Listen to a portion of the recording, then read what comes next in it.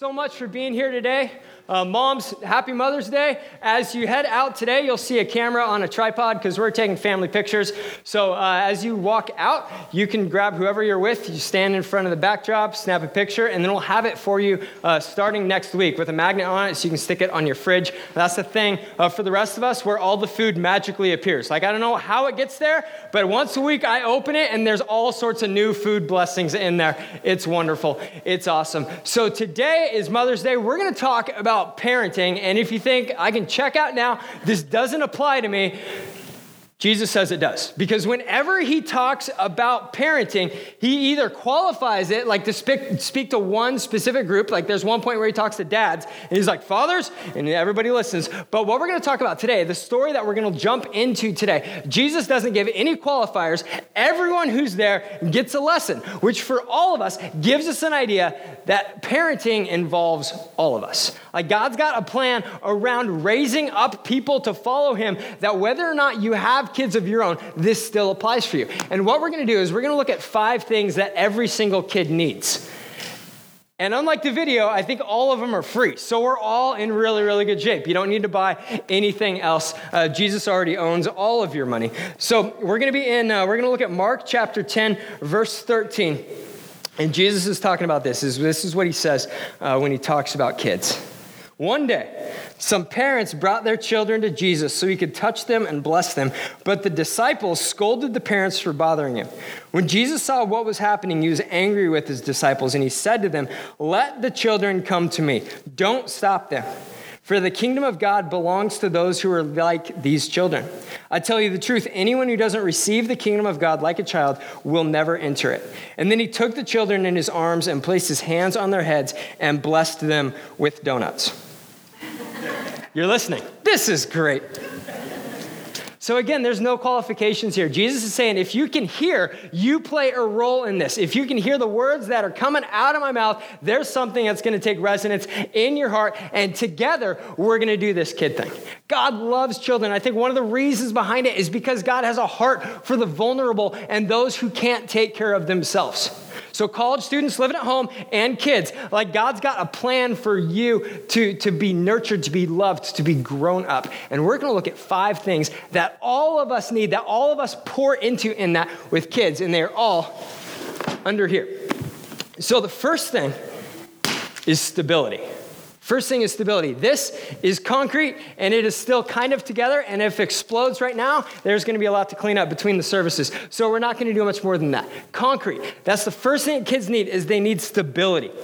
Right before this section, Jesus gets asked a question about divorce, about remarriage, about the role that a mom and a dad play in raising kids. And Jesus' answer could have deviated in a million different ways, because there's lots of times where people ask Jesus a question, they're expecting an answer, and Jesus goes completely off the reservation and establishes for us a new way to live. But when it comes to stability, when it comes to kids, Jesus goes with the same plan that God has always had.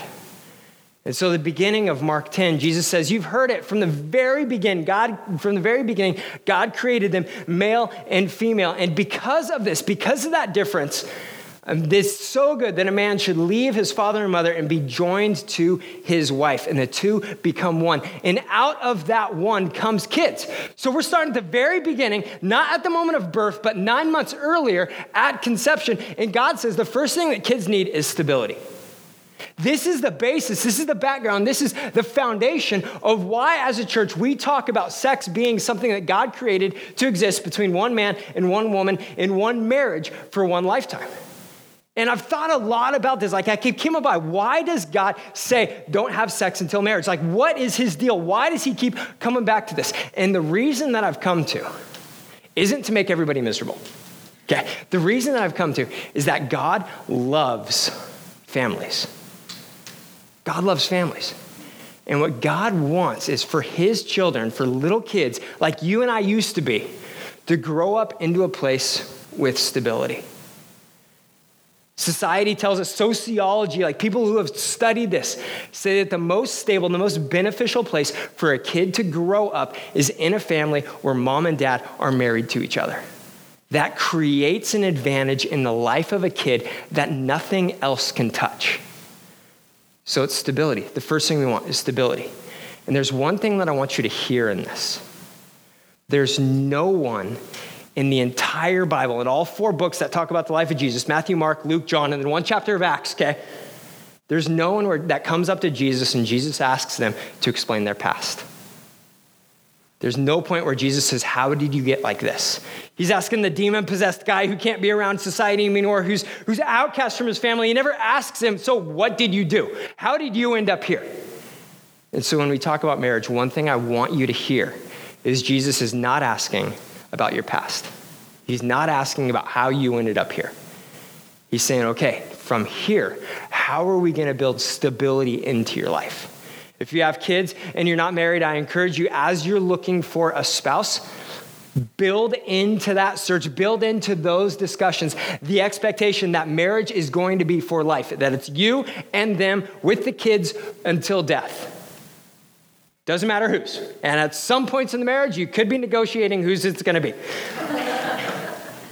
But the first thing kids need is stability. They need mom and dad who have been together before them, who are going to be together after them, that the sake of the relationship staying together has nothing to do with them. It's a freeing thing for kids to grow up with that stability. And if you're here and you're not married and you're living together and that's part of who you are, hear me in this, okay? I want to help you get married. This isn't a program with church where you're going to send in your name and somebody who you've never known is going to text you in 3 weeks, me. I want to help you get married. The reason is because we care about kids in Southeast Fresno, and we want them growing up in a household where mom and dad are married, where there is stability. And so I want to help you in that. This isn't, there's a program, there's a number, there's a website, there's a person. I want to help you in this. First thing, stability. Second thing is the reason that we need stability is that when kids come, just like we saw in the video, it's a lot of work, okay? Raising kids is hard work. I said early on, after I got to meet Eden and got to spend lots of nights with her, not sleeping, that raising kids is the best and hardest thing you will ever do in your life. And both those things are totally true. Raising kids is the best and hardest thing that we will do in our life. Psalm 27, 3-5, it says this: children are a gift from the Lord. He didn't write this at night. He wrote this after a full night of sleep. We know this. Children are a gift from the Lord. They're a reward from him. Children born to a young man are like arrows in a warrior's hands. How joyful is the man whose quiver is full of them. He will not be put to shame when he confronts his accusers at the city gates. Like children are a blessing and, hear me in this, they're a blessing and they're a burden. But part of the burden is in the blessing, and part of the blessing is in the burden. It's this responsibility that's on us as parents. If you are a parent, you fully understand this. If one day you're looking at, man, I want to be a parent someday and have kids of my own, this is part of our reality. It's the blessing of the responsibility of raising kids, which means that if you're not exhausted, if having kids has not changed your life, you're doing it wrong. Okay?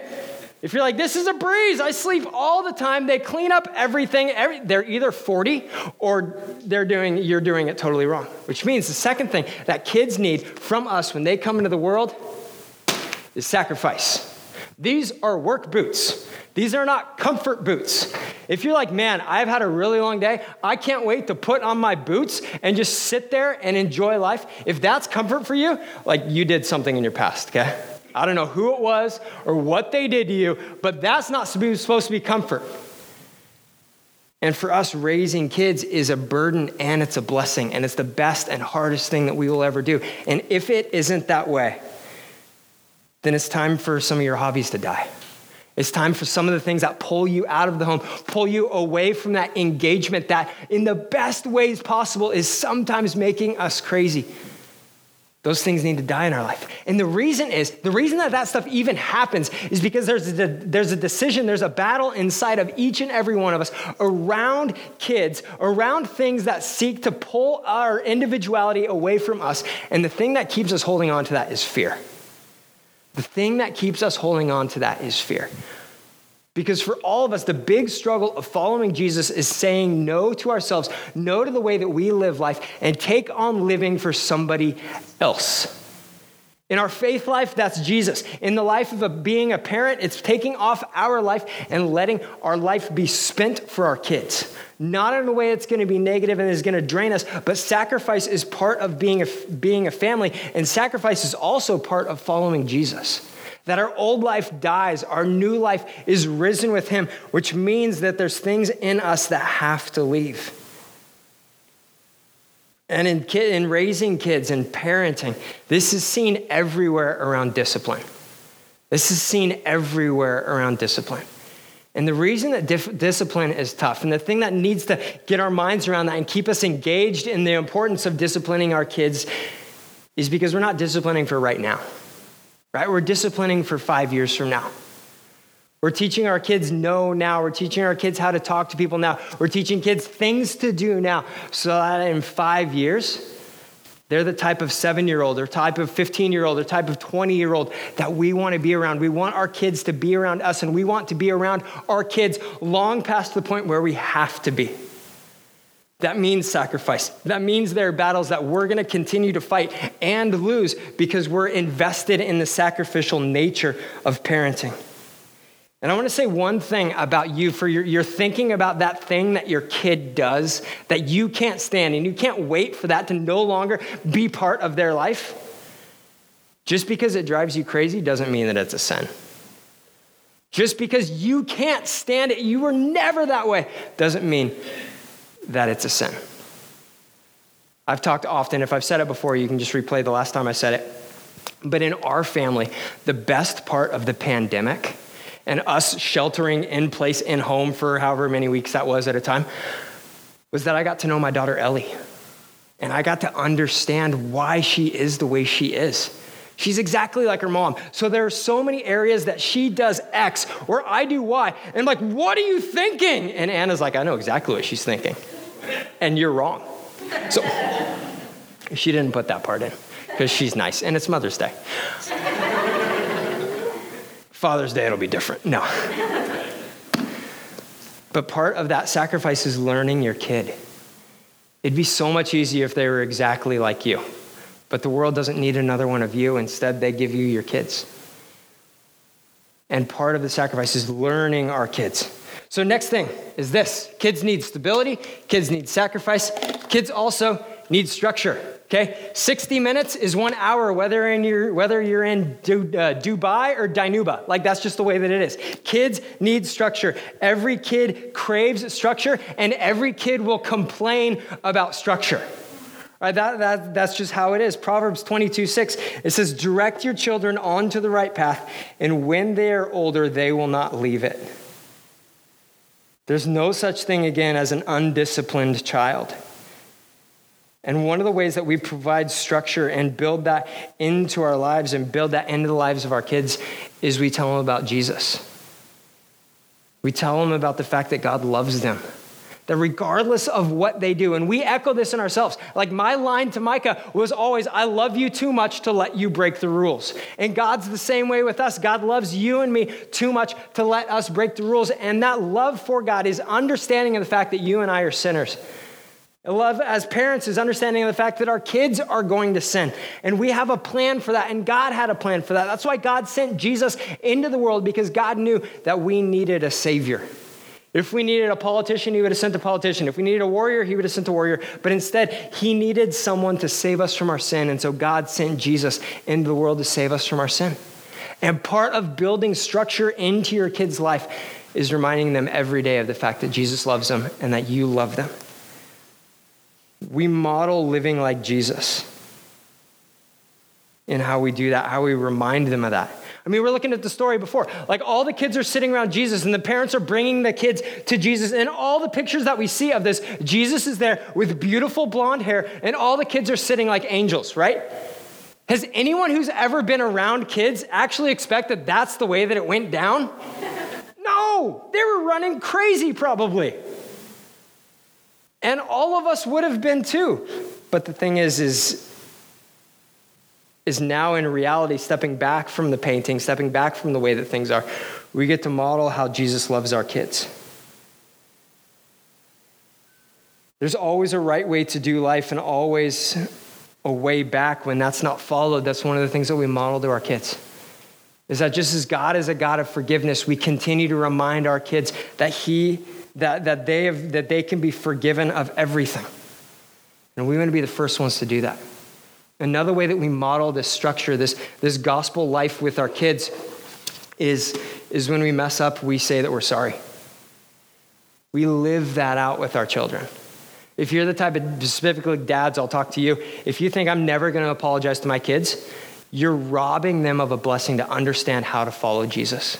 Because all of a Christian's life is one of making a U-turn, saying, this is how I was going. I need to turn around. I need to change things. I need to go back to God. And by failing to apologize to our kids, we're robbing our kids of the understanding that Christians sin and Christians ask for forgiveness.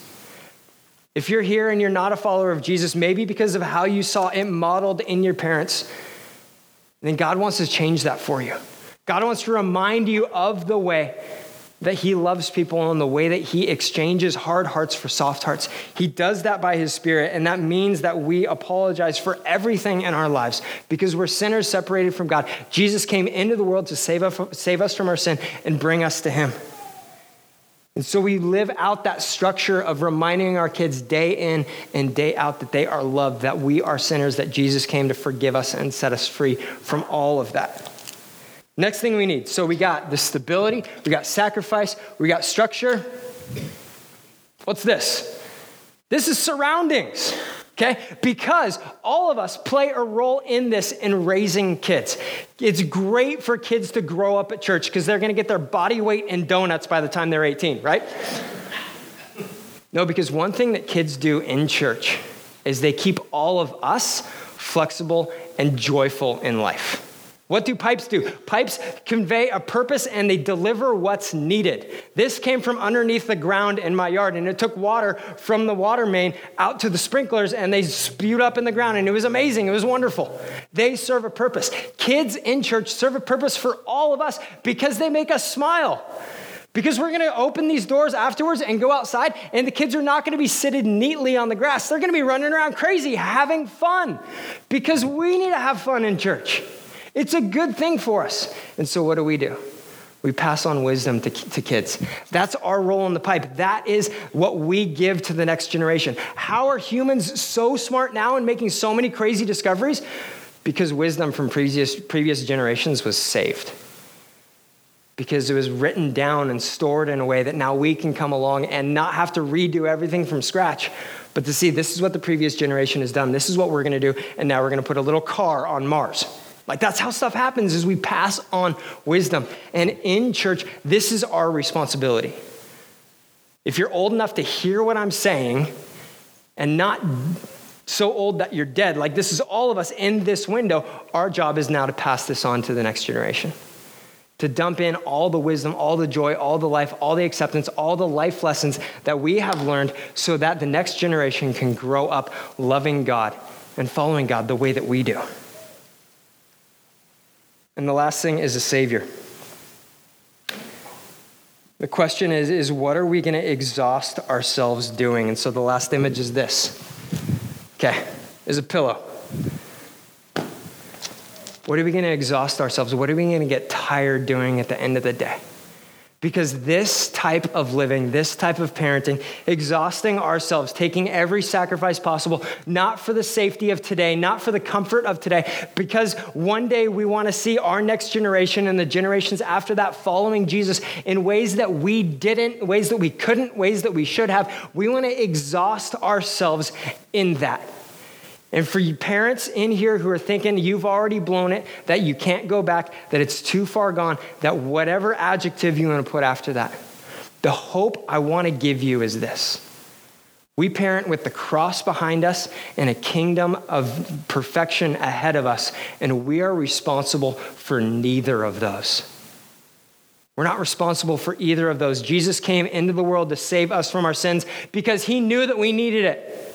We can't control the fact that Jesus already came for us. And one day, like Pastor Aaron said, Jesus is coming back to establish his kingdom. We can't stop it. We're not responsible for it, but we can surrender to it. We can parent toward that end. We can exhaust ourselves reminding our kids, living out in every way that we know possible, the fact that God loves them, that sin separates them, and that Jesus came for a relationship with them. Until one day we put our head down to never take it back up and we meet Jesus. Like that's the type of thing that we can get exhausted in. And our kids don't have to live the lives that we've lived. That's the hope of the cross, that our old life is dead, that a new life has come. And for you and me, our kids can live lives that we didn't. Our kids can live lives that we should have. And even if they don't, it doesn't change the fact that Jesus is on the mission, that Jesus is calling them to himself, that Jesus is the one who's going to work everything out, and that we can trust him and we can follow him. So what do they need? They need stability. They need sacrifice. They need structure. They need surroundings. They need a savior. Jesus has accomplished all of it, and he's entrusted lives to us to follow him in this. I'm not a perfect parent. God's not asking me to be. You're not a perfect parent, nor will you ever be. He's not asking for that. What he's saying is, will you trust this responsibility to me and let me teach you daily how to do this? In good times, in bad times, in sleepless nights, and they just left for college, what are we going to do? In all these things, God loves us and wants to lead us. Let's stand.